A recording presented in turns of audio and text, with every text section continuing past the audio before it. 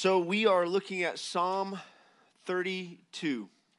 Psalm 32, and I have titled this, The Joy and the Freedom of Forgiveness.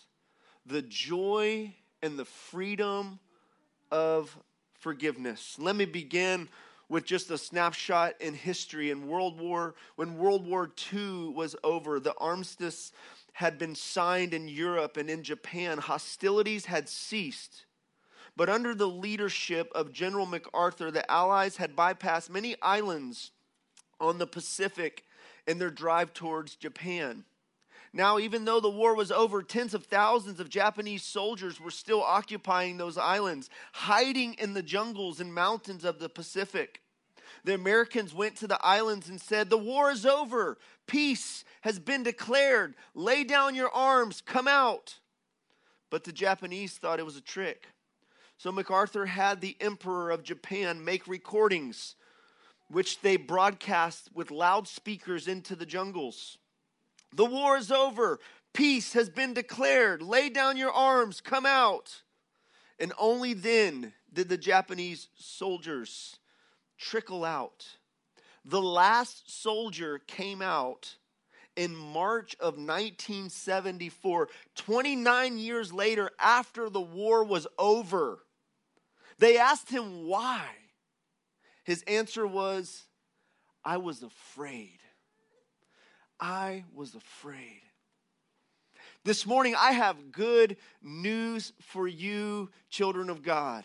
Good news for us to celebrate together the joyous grace of God's forgiveness that He offers to us freely when we come out of hiding, when we come out of our guilt and our shame and we bring our burdens, the burdens of our sins to Him in prayer and come to the light and experience His mercy and His grace that He has to offer for you and me. One theologian says that there are two basic problems that confront all human beings everywhere. The first is our sense of guilt about the past, and the second is our anxiety about the future. And Psalm 32 addresses both of them directly. It addresses the guilt of our past and the anxiety of the future. In this psalm, we're going to see assurance of forgiveness. Assurance of forgiveness. And we're going to see assurance of guidance. God forgives our past and He guides us into the future, into His good plans through difficult waters, through difficult times.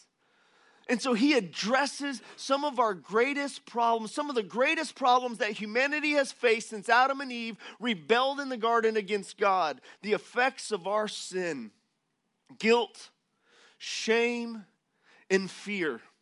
From the very beginning, it was mankind's response in disobedience to God to hide from God when God went walking in the garden. Man hid from God in man's shame and guilt and fear. Man tried to make some coverings to cover up their nakedness and cover up their shame. But God went searching for humanity. And He does the very same thing today. He is looking for those who are hiding in their guilt and their shame, who are trying to fix their greatest problem in their own strength, leaning on their own understanding with their own resources. And God's like, "I have what you need. Come to the light." Where are you? Where are you today?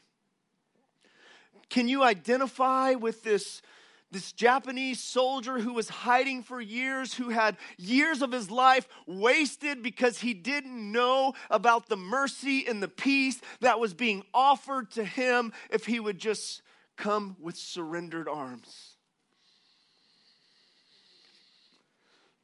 Psalm 32. Go ahead and open up there. This psalm is called a maskil, which means theologians think that it's a skillful song of instruction, a contemplative poem. The word means instruction, and it's translated in that way in verse 8. However, maskil may be a musical direction, the meaning of which is still unknown. This psalm is used by Jewish friends at the annual Day of Atonement, and on the church calendar, it's assigned to be read on Ash Wednesday. Paul quoted from this psalm in Romans chapter 4 as a part of his argument for salvation by grace alone, apart from the works of the law. And so this psalm is loaded with gospel truth here. When Martin Luther was asked about what is the best psalm or the greatest, according to Martin Luther, he said the Psalmi Paulini, the Pauline Psalms, which he considered to be Psalm 32, Psalm 51, Psalm 130, Psalm 143, which were all are referred to as theologians by penitential psalms. And so this is a beautiful psalm for us to look at this morning, especially those of us who live on this side of the cross. One that Paul gleaned from when he was arguing a gospel truth that God forgives sins by faith. And he makes sinners righteous by faith, not by our works, not by our earnings or our doings, but by faith in Jesus Christ. And so with that being said, let's look at Psalm chapter 32, starting in verse 1. And thankfully, there's only 11 verses in this psalm, and I only have 7 points this morning. Blessed is the one whose transgression is forgiven, whose sin is covered. Blessed is the man against whom the Lord counts no iniquity, in whose spirit there is no deceit. For when I kept silent, my bones wasted away through my groaning all day long. For day and night your hand was heavy upon me, and my strength was dried up as the heat of summer. Selah. I acknowledged my sin to you, and I did not cover my iniquity. I said, I will confess my transgressions to the Lord, and you forgave the iniquity of my sin. Selah. Therefore, let everyone who is godly offer prayer to you at a time when you may be found. Surely in the rush of great waters, they shall not reach him. You are my hiding place for me. You preserve me from trouble. You surround me with shouts of deliverance. Selah.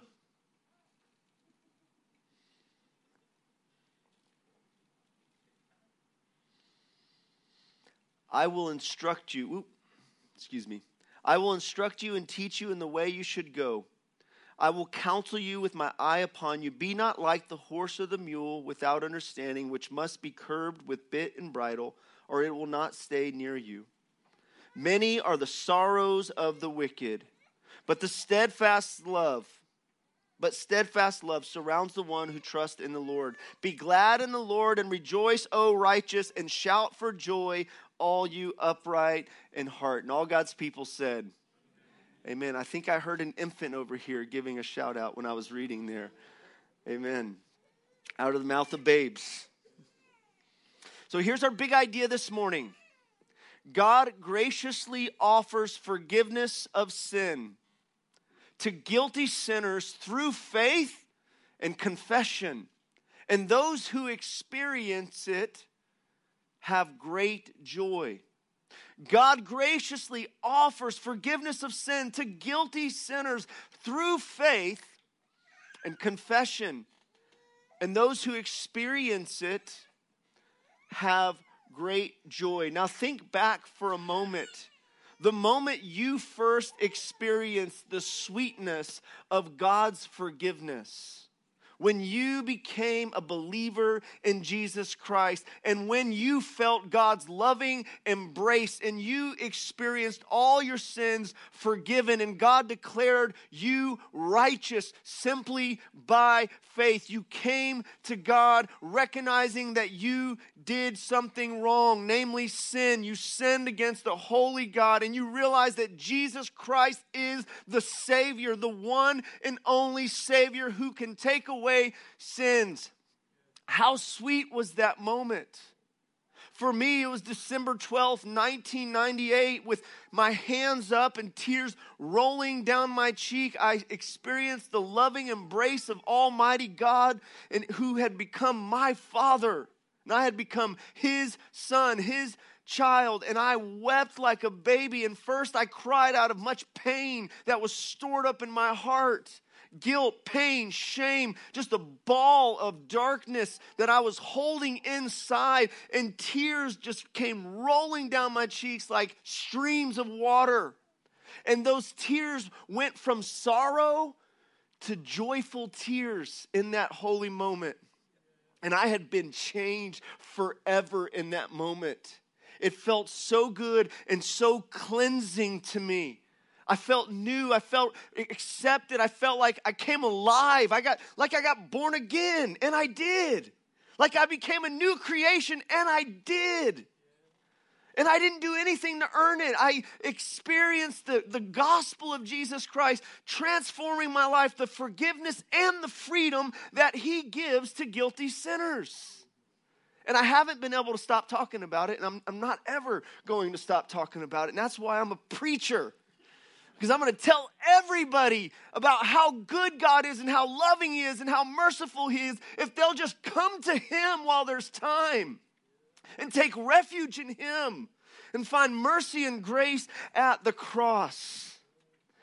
My first point this morning is very simple. The forgiven sinner is joyful. The forgiven sinner is joyful. There's a beatitude that this psalm starts with. Now, the book of Psalms starts with a beatitude. Blessed is the man who walks not in the counsel of the ungodly. This is Psalm 1. This is a righteous man who's walking upright in Psalm 1. But in Psalm 32, this is a righteous man who has sinned significantly and been forgiven by God thoroughly, namely David. And we need to have categories for righteous sinners because this psalm gives us one for righteous sinners.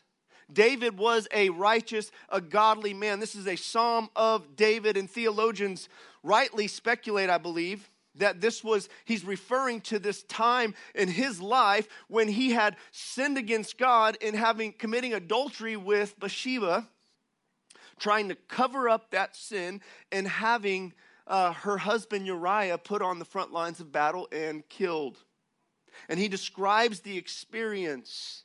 And he was confronted by the prophet Nathan, and his response to that is Psalm 51. He cried out for mercy. He appealed to the mercy and the grace of God, and he cried out for a clean heart, for God to renew a right spirit within him, to not cast him away from his presence. And David was focused on getting right here. Though he had done much damage this way, he said, against you and you only have I sinned and done this evil in your sight, that you may be found just when you speak and blameless when you judge. And so David, he was confronted by his sin, and he experienced the forgiveness and the cleansing of God simply by faith. And he tells us how he experienced that, as he said he would in Psalm 51. He said, if you'll forgive me and you'll cleanse me, he says, then I will teach transgressors your ways, and sinners shall be converted to you. So here's David doing that very thing, telling others about, and through this psalm that is to be sung with joy, about the forgiveness that God offers to guilty sinners. There is a joy that comes with forgiveness. There is a joy in salvation. David prayed, restore unto me the joy of your salvation. Knowing that the relationship has been restored, that the sin that severs us and cuts us off from having communion with God has been dealt with, the deepest problem, the guilt of our past. The things that we can't cover up enough. We can't cover up enough with our intellectual righteousness, our works righteousness, our theological righteousness, and all the forms of righteousness, our family righteousness. I'm going to be a great dad or a great mom. All these forms of righteousness that we try to cover up like Adam and Eve as fig leaves to cover our shame and our guilt. And God offers us his righteousness by faith, and it produces joy in the heart and the life of the forgiven sinner. Blessed is the term. It means happy or blessed or fortunate is the one whose transgression is forgiven. Now, David uses 4 different terms to describe his erring ways, his rebellion against God, his straying from God. The first one is transgression, okay?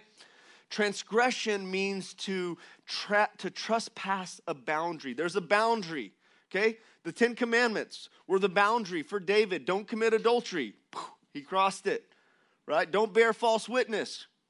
Covered it up. He crossed it. Don't murder.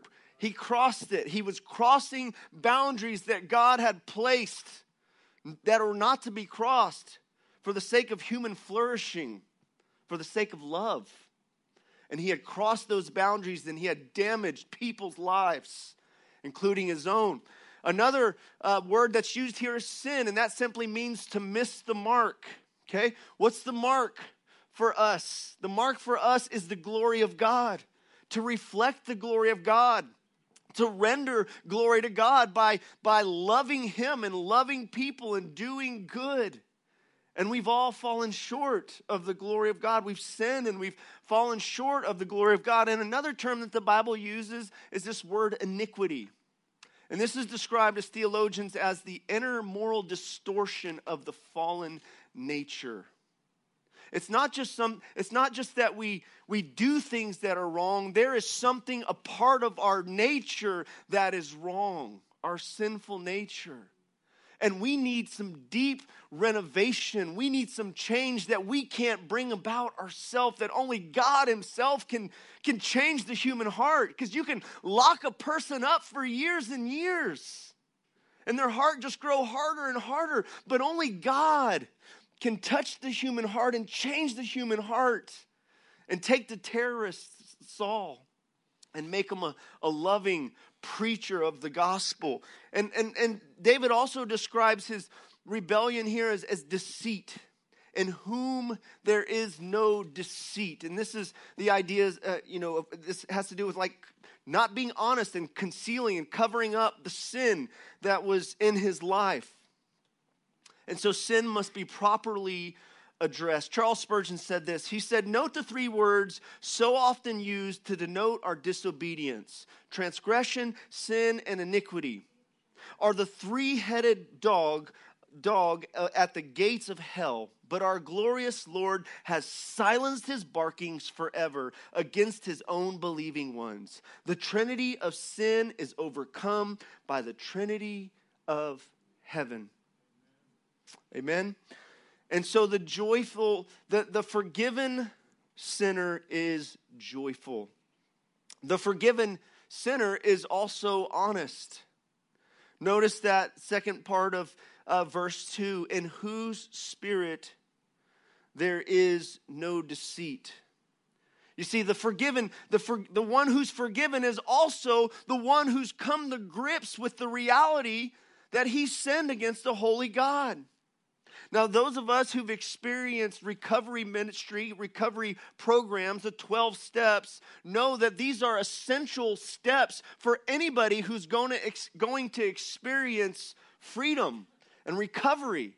There has to be a putting away of that denial that there's a problem. There has to be a coming to grips and an honesty that I've done wrong and I've hurt some people and I need to take responsibility for those things that I've done wrong and quit trying to justify it, blame, complain, and explain away our sins. This is what Adam and Eve did, right? Adam, with one statement, he accuses both God and his wife. He said, "That woman you gave to me." I mean, that's slick right there. That's a smooth one. He's like, okay, the woman that you gave me, right? You see that? You catch that, guys? Husbands, let's avoid that. That blame shifting, that's our tendency when we're confronted with our sin. We want to defend ourselves and defend our own righteousness rather than simply confess. I mean, I know for me, there's been times as a believer. Now, I shared my first experience when I became a Christian, but since I've been a Christian, there's been a number of times when I've had to get honest with myself and I've had to get honest with God. And I've needed other brothers and sisters to speak the truth in love and to call me out. And my wife has been one of the best people at that and helping me see when I'm not walking in love or walking in the Spirit. My kids also help me. And I've walked with other brothers and sisters who have spoken the truth in love throughout my Christian walk. And it's helped me to be honest with myself, to face the reality that I've fallen short. And because there's mercy and grace to be found by those who are honest with themselves and honest with God, we can come with confidence that we're going to be met with it. We don't have to keep hiding. We don't have to keep trying to figure it out and fix it ourselves when we've just broken things and broken relationships. And so we got to get honest with ourselves and honest with God. The Bible calls this walking in the light. Walking in the light. If we walk in the light as He is in the light, we have fellowship with one another. And the blood of Jesus, His Son, cleanses us from all sin. We are children of the light, Paul says. This is who we are now. You're children of the light, so walk in it. This is who God's made you as a new creation, as children of God. You're not children of the darkness any longer. Ephesians 5:8. Ladies, y'all will be there in a few weeks. Ephesians 5:8, right? We're children of light, so we're to walk in the light. And that involves honesty before God and before others. The next thing here that I want to highlight is the hiding of our sin leads to misery. And David recounts his own experience in this. He's teaching transgressors God's ways. He's teaching those other sinners like himself that there's a way out, that you don't have to bear the burden of it all yourself. You don't have to figure it out yourself. You don't have to fix it yourself. You can't. You can't. You need to confess. And this is what he said. When I kept silent, my bones wasted away through my groaning all day long. For day and night, your hand was heavy upon me. My strength was dried up as by the heat of summer.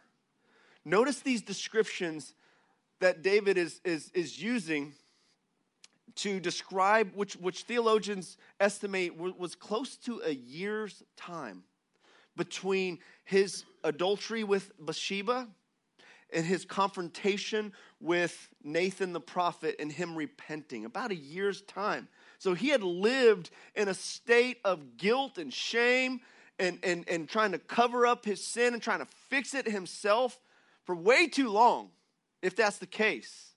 And he describes that his bones were wasting away.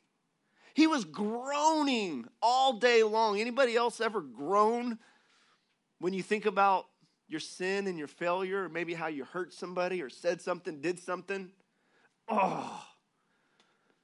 That he describes the heavy hand of God that was upon him.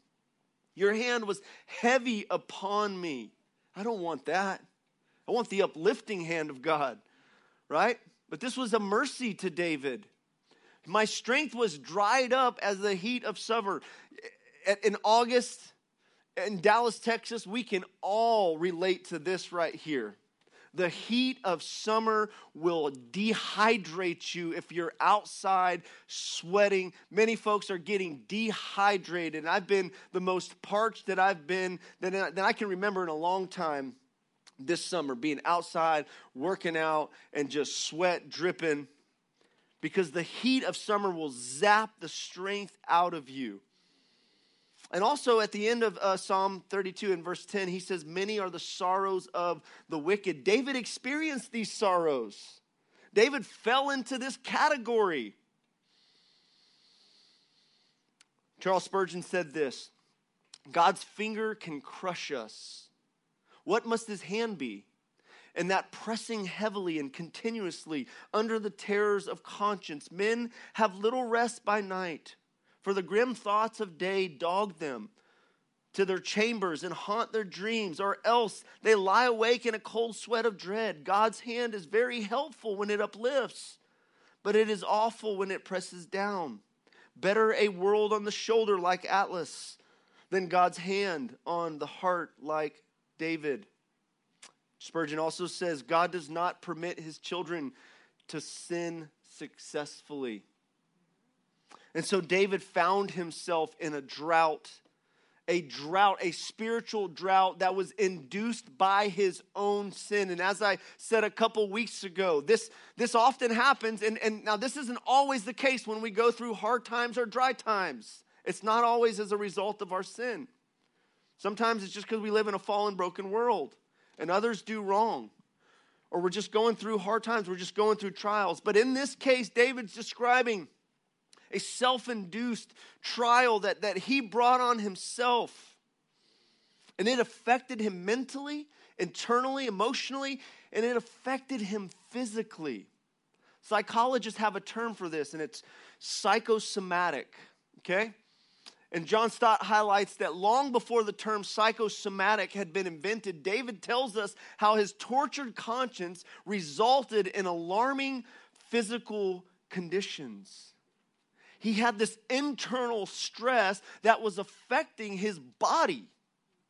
And the Bible has lots of language that talks about this, about internal stress of sin affecting our body, like bitterness, that envy that rots the bones, or bitterness, and that's like a bitter root.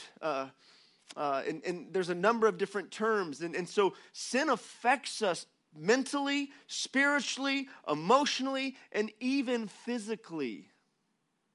And that's why in James chapter 5, when James says, he says, confess your sins one to another and pray for one another that you may be healed. For the prayer of a righteous man avails much, right? And it says that if one has sinned, if sin is connected to the sickness, it will be forgiven. Right? And God will intervene and God will show up. And so he tells the elders to anoint with oil, to pray over the sick. And so this is very basic for us. We all know this. We all know this. And sometimes I feel like I need to apologize for sharing basic elementary truths of the scripture. And I shouldn't, because we all need to hear this, because none of us are graduates of grace. None of us grow out of our need to use the Christian bar of soap, 1 John 1:9, confess your sins, that God is faithful and just to forgive us of our sins and cleanse us of all unrighteousness. We all experience a point, even after we become Christians, even when we've been walking with the Lord for many years, we experience moments where we feel bad because we said something or did something that didn't represent Jesus well, and we hurt somebody because of our unloving actions. And what do we do with it when we find ourselves in that place? Do we just carry the burden and just continue to groan and continue to let our strength be zapped out of us and continue to mope around and beat ourselves up until we pay ourselves back for all the wrong that we've done? No. God's given us a way out. He's given us a way to deal with the stress. And it's confession. It's acknowledging we've blown it. We've done wrong. It's dangerous to conceal sin. One theologian, John Doe, says that sin is a serpent, and he that covers sin does not keep it warm. He who covers sin does but keep it warm, that it may sting the more fiercely and disperse the venom and malignity thereof the more effectually. Proverbs 28:13 says, whoever conceals his transgressions will not prosper, but he who confesses and forsakes them will obtain mercy.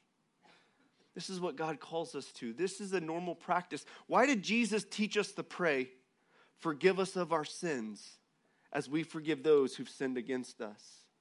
Because he knew that his disciples would need that, and that confession would be a regular part of the lives of his followers. Because we need ongoing cleansing and forgiveness that damages our relationships with God. Nevertheless, the Christian is in a place of being forgiven by God. Ephesians 1:7. We have been forgiven. We've been redeemed. We've been accepted. We've been declared righteous. But relationally, we affect our relationship with God, our communion with God, and our relationship with others. When Peter preached to the thousands of Jewish people on the day of Pentecost, and they were convicted of their sin, and they said, "What must we do?" He said, "Repent, therefore, and turn back, that your sins may be blotted out, that times of refreshing may come from the presence of the Lord, that he may send Jesus the Christ appointed for you," Jesus, that he may send Christ appointed for you, Jesus. And so there was this connection between repentance and refreshing that came to the people of God, that would come, that does come when we confess and we forsake our sin. There's times of refreshing when we've been in drought and we felt distant in our relationship with God. There's times of refreshing that he wants to refresh our souls with, that we can step into by simply coming to him in faith and saying, "You know what, God, you're right about this. And I think I missed it here." Next, God's forgiveness comes through confession and trust. Notice David's testimony here. He said, "I acknowledged my sin to you." Okay, he came into an agreement with God about his sin. "I acknowledged it to you. And I did not cover my iniquity. I said, I will confess my transgressions to the Lord, and you forgave the iniquity of my sin." Notice the gospel packed within this verse. God forgave. God forgave. This is the message that Christians are to proclaim everywhere. In Luke 24, Jesus said, "And repentance and forgiveness of sins will be preached in all the nations." We have good news to share. There's forgiveness. And David, long before the Messiah did come and bear the sin of the world, David was celebrating this truth that God does forgive sins. And the saints in the Old Testament were looking forward to the Messiah who would come, the sin-bearing servant in Isaiah 53 that was read earlier. They were looking forward to that, the Lamb of God who would take away the sins of the world. And we look back to what Jesus has done. He came to the cross and he died in our place. God bless you. He said, "I will confess my transgressions to the Lord." We confess to God for forgiveness. We don't have to go to a priest or a pastor. We go straight to God and confess our sins. Jesus is our mediator. We go straight to God to confess our sins. Yet we're taught in James 5:16, confess your sins one to another. Pray for one another that you might be healed. Sometimes to get free, to get healed, to get whole, to get those grave clothes off, you need to open up and share the burden that you're carrying with other believers who can speak the gospel truth over you, like Lazarus, who was dead in the grave for 4 days. And Jesus, with one word, says, "Lazarus, come forth." Lazarus came up out of the grave, okay? He was wrapped up, all right? And then you know what he said? He said to those around him, "Loose him. Loose him." Okay, he came alive. Jesus made him alive. But then he says to those around him, "Take those grave clothes off of him." And when we confess our sins one to another and pray for one another and speak the gospel truth over one another in love, it's like we're helping one another get those grave clothes off. Like, man, quit walking around with that, man. You don't have to jump like that anymore. All right, you're free now. You're forgiven and you're free. The gospel provides both for us. Forgiveness and freedom. Let's not settle for just forgiveness. We are free. He who the Son sets free is free indeed. Yet let us not minimize the beauty and the sweetness of God's forgiveness that we all need, because it is wonderful. And David is celebrating it. He said, but steadfast love surrounds the one who trusts in the Lord. You see, this is what David was doing when he was confessing his sin to God, when he was running to God. He was hiding before, but then he was running to hide in God, to take refuge in God. And he says, he celebrates this truth. Steadfast love, hesed, surrounds the one who trusts in the Lord. And this is what Paul emphasizes about how we're made right with God in Romans chapter 4. When he's explaining the gospel and how we experience being made right and God accounting us as righteous, he points back to Abraham, who believed God and it was accounted to him for righteousness. And he points back to David and he quotes this psalm, Psalm 32. David celebrated this gospel truth. And they came in faith. They both came to God in faith. And of course, David's describing his confession as well, that there was confession and faith there. He didn't earn salvation or forgiveness from God. He just responded and acknowledged, I've sinned and I'm trusting you, God, to deal with it. And so he says, here he's teaching transgressors God's ways. He's instructing others who find themselves caught in that same position. He says, therefore, let everyone who is godly offer prayer to you at a time when you may be found. Surely in the rush of great waters, they shall not reach him. And so pray prayers of confession now. The sooner, the better. The sooner after you sin and you feel guilty and you're struggling, the sooner the better. And I think that's also a part of maturity in Christ, growing up and maturing as a believer, that you're quicker to repent rather than letting long periods of time just waste your life away. John Piper says that confession to God is not merely admitting our sin as real, like, yeah, I'm a sinner or I sinned, but also rejecting our sin as repulsive. So there's both that are involved. It's possible to confess our sin and not repent of it, to confess but not forsake. Or, we looked at Saul. We talked about King Saul as that. He confessed, I've sinned. All right? And his sin didn't seem as significant as King David's did, who committed adultery and murder, right? But here we have an example of false repentance or worldly sorrow and godly sorrow and true repentance.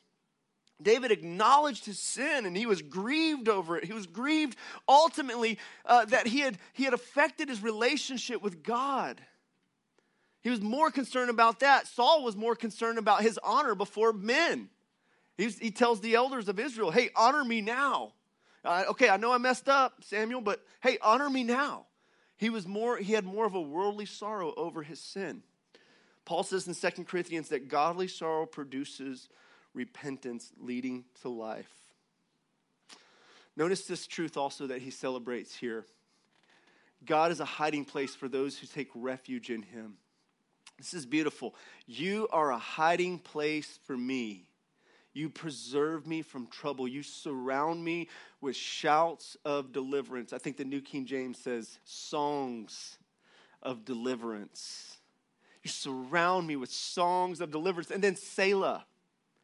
Selah. Now, a lot of theologians think that just is simply like pause and think on that, right? Now, also, there's some who suggest it could be like a musical transition going on there, because this is a song, right? So, okay, we're going to change the tempo or change the beat, or we're going to add this or whatever.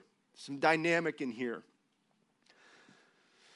You are my hiding place for me. David experienced trying to hide from God. And I've said it before and I'll say it again. We can't win a game of hide and seek when we're playing with God, because he sees everything. Though he said, "Where are you?" to Adam and Eve in the garden, it wasn't because he had no idea where they were and what happened. He was giving them an opportunity to respond. David was hiding from God in vain, trying to hide from God. It's vain to try to hide from God and try to fix things in our own strength, with our own understanding, with our own resources, with our own righteousness. Because all our righteousness is as filthy rags before God. And he offers us his righteousness. David says, "You're my hiding place. You're the one who preserves me from trouble. You're the one who surrounds me with shouts of deliverance, with songs of deliverance." David is communicating that God is for him. God is his defender. God is his protector. God is his shelter, his mighty fortress. He's a hiding place. Reminded of an old song I used to lead in worship. I have found myself a hiding place. I have found myself a secret place in the shelter of Almighty's care. I forgot the rest of it. And I will run to the hiding place. And I will run to the hiding place. Draw me ever closer to look upon your face. I will run to the hiding place. So if you're here today and you've been hiding from God, change that. Change your direction. Run to him and find shelter in him. Hide in him. Let him take care of the trouble that you have found yourself in. Let him shelter you through the storm that you're going through. Let him surround you with shouts of deliverance, songs of deliverance, because he delivers his people. And he gives his people songs of deliverance. And he surrounds his people with songs of deliverance. Because our God saves. He delivers. God also promises guidance to his people. Now here in verse 8 and 9, in verse 8, David, the language of the psalm changes. Okay, notice how it goes to the first person here. It says, "I will instruct you." Okay? And that's because God is speaking here through David, right? God is speaking, saying, "I will instruct you and teach you in the way you should go. I will counsel you with my eye upon you. Be not like a horse or a mule without understanding, which must be curbed with bit and bridle, or it will not stay near you."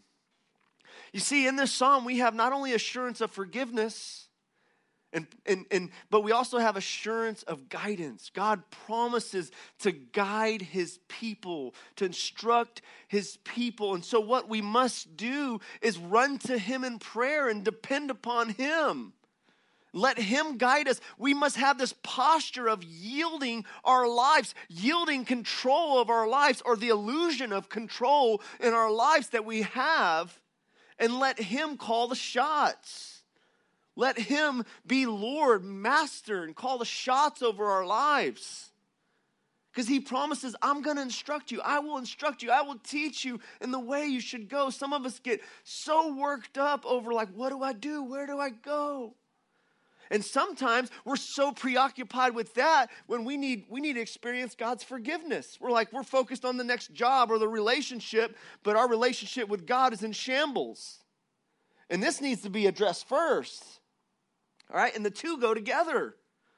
You know, we experience that restored relationship with God, and then we're able to walk in this, him guiding us and leading us. We get back in step with him, right? And he keeps us from falling off the cliffs and falling into the pits.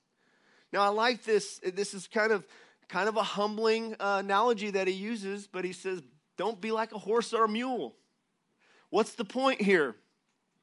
Mules are stubborn and they're stupid, right? And sometimes you can't tell the difference. Is it because they don't understand, or are they just strong-willed and stubborn and they're not going to respond to the leadership? right? And so he's saying, don't be like that. Have this posture of yielding. Have this posture of yielding.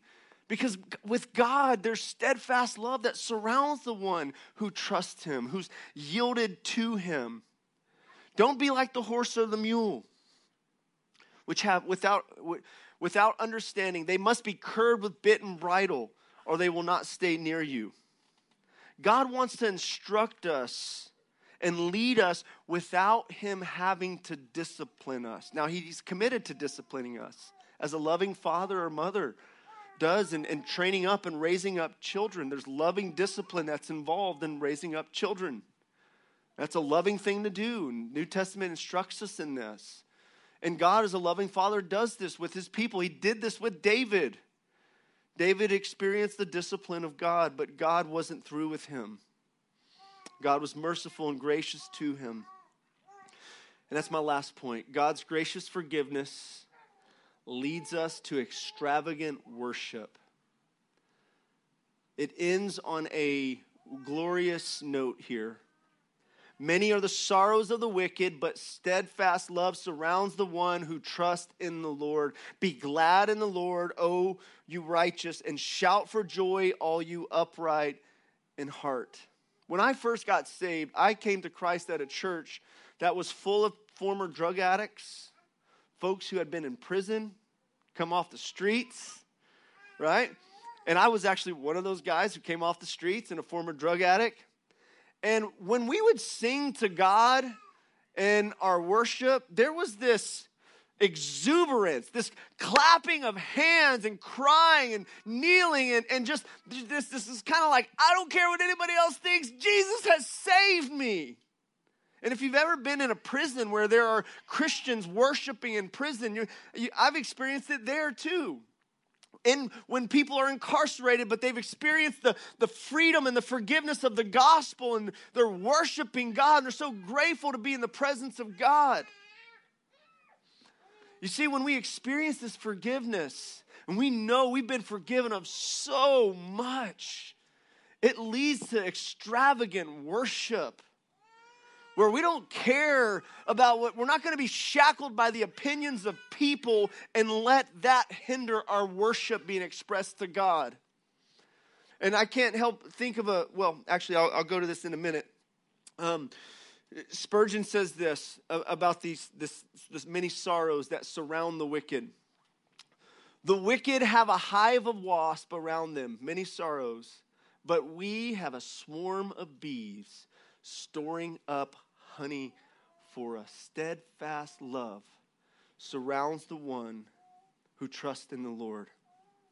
Here's an example of a woman who had been forgiven of much and experienced extravagant worship in response to Jesus' grace of forgiveness. She had poured out her life savings upon Jesus. She was undignified before everybody and poured out her life savings. She was in tears and she was wiping Jesus' feet with her hair.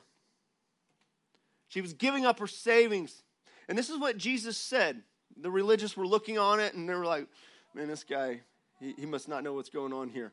And they were looking down upon this. The religious community was looking down upon this experience. And Jesus says, therefore, I tell you, her sins, which are many, are forgiven, for she loved much. But he who is forgiven little loves little. And he said to her, your sins are forgiven. Those words are spoken over every child of God. Every saint, every person who is a Christian have those words spoken over us. This is true about you as a Christian. You are forgiven. Then those who were at the table with him begin to say among themselves, who is this who even forgives sins? I'll tell you who he is. He's the Lamb of God who takes away the sins of the world. He's the Messiah. He's the God-man who came and never sinned and offered up his life as a sacrifice for the sin of the world, that whosoever will believe in him will not perish but have everlasting life. He is Jesus, the King of kings and the Lord of lords, the risen Savior who died and was risen from the grave, and he's coming back to judge the living and the dead. He is Jesus, and he has authority to forgive sins. So we must run to Jesus for refuge, for forgiveness, for restoration, and do so with confidence that you and I will be met with mercy and grace, the mercy and the grace of God's forgiveness. Let us come boldly before the throne of grace, that we may obtain mercy and grace to help us in our time of need. Mercy for the past sins that we have committed, and grace to enable us now in the present to be who God's called us to be and to do what he's called us to do. Let us be courageously truthful with God sooner than later to avoid the painful consequences of sin. If we confess our sins, he's faithful and he's just to forgive us our sins and cleanse us of all unrighteousness. And lastly, keep in step with the Holy Spirit's leading to walk in victory over sin. You see, a part of the good news for us as Christians is not just that we get pardon, and we do. And that is good news indeed, and I never want to minimize that. We should celebrate that. That should set our hearts ablaze. If you were on death row and you were about to be taken out and you got released because somebody stepped in your place and took your penalty for you, you would be ecstatic. And you would be grateful. And you would be loyal to that person who paid your fine. So we get pardon, but we also get power from the presence of the Holy Spirit who lives inside of us, who leads us in victory over sin, who leads us to say yes to Jesus, to glorify Jesus, who leads us into the truth, who convicts of sin, who gives us power over sin so that we don't have to be dominated by sin's control in our lives. You've been set free, saints. You've been forgiven, saints. You've been brought into fellowship with Almighty God. And so let's worship him. Let's sing. Let's pour our hearts out to him. If you need to do business with God and run to him and acknowledge sin, do it. You can do it at any moment. There's mercy and grace now to be had for you now. Surely in a flood of great waters, they will not come near you, David said. But now, therefore, let the godly offer prayer to God now. So let's do that.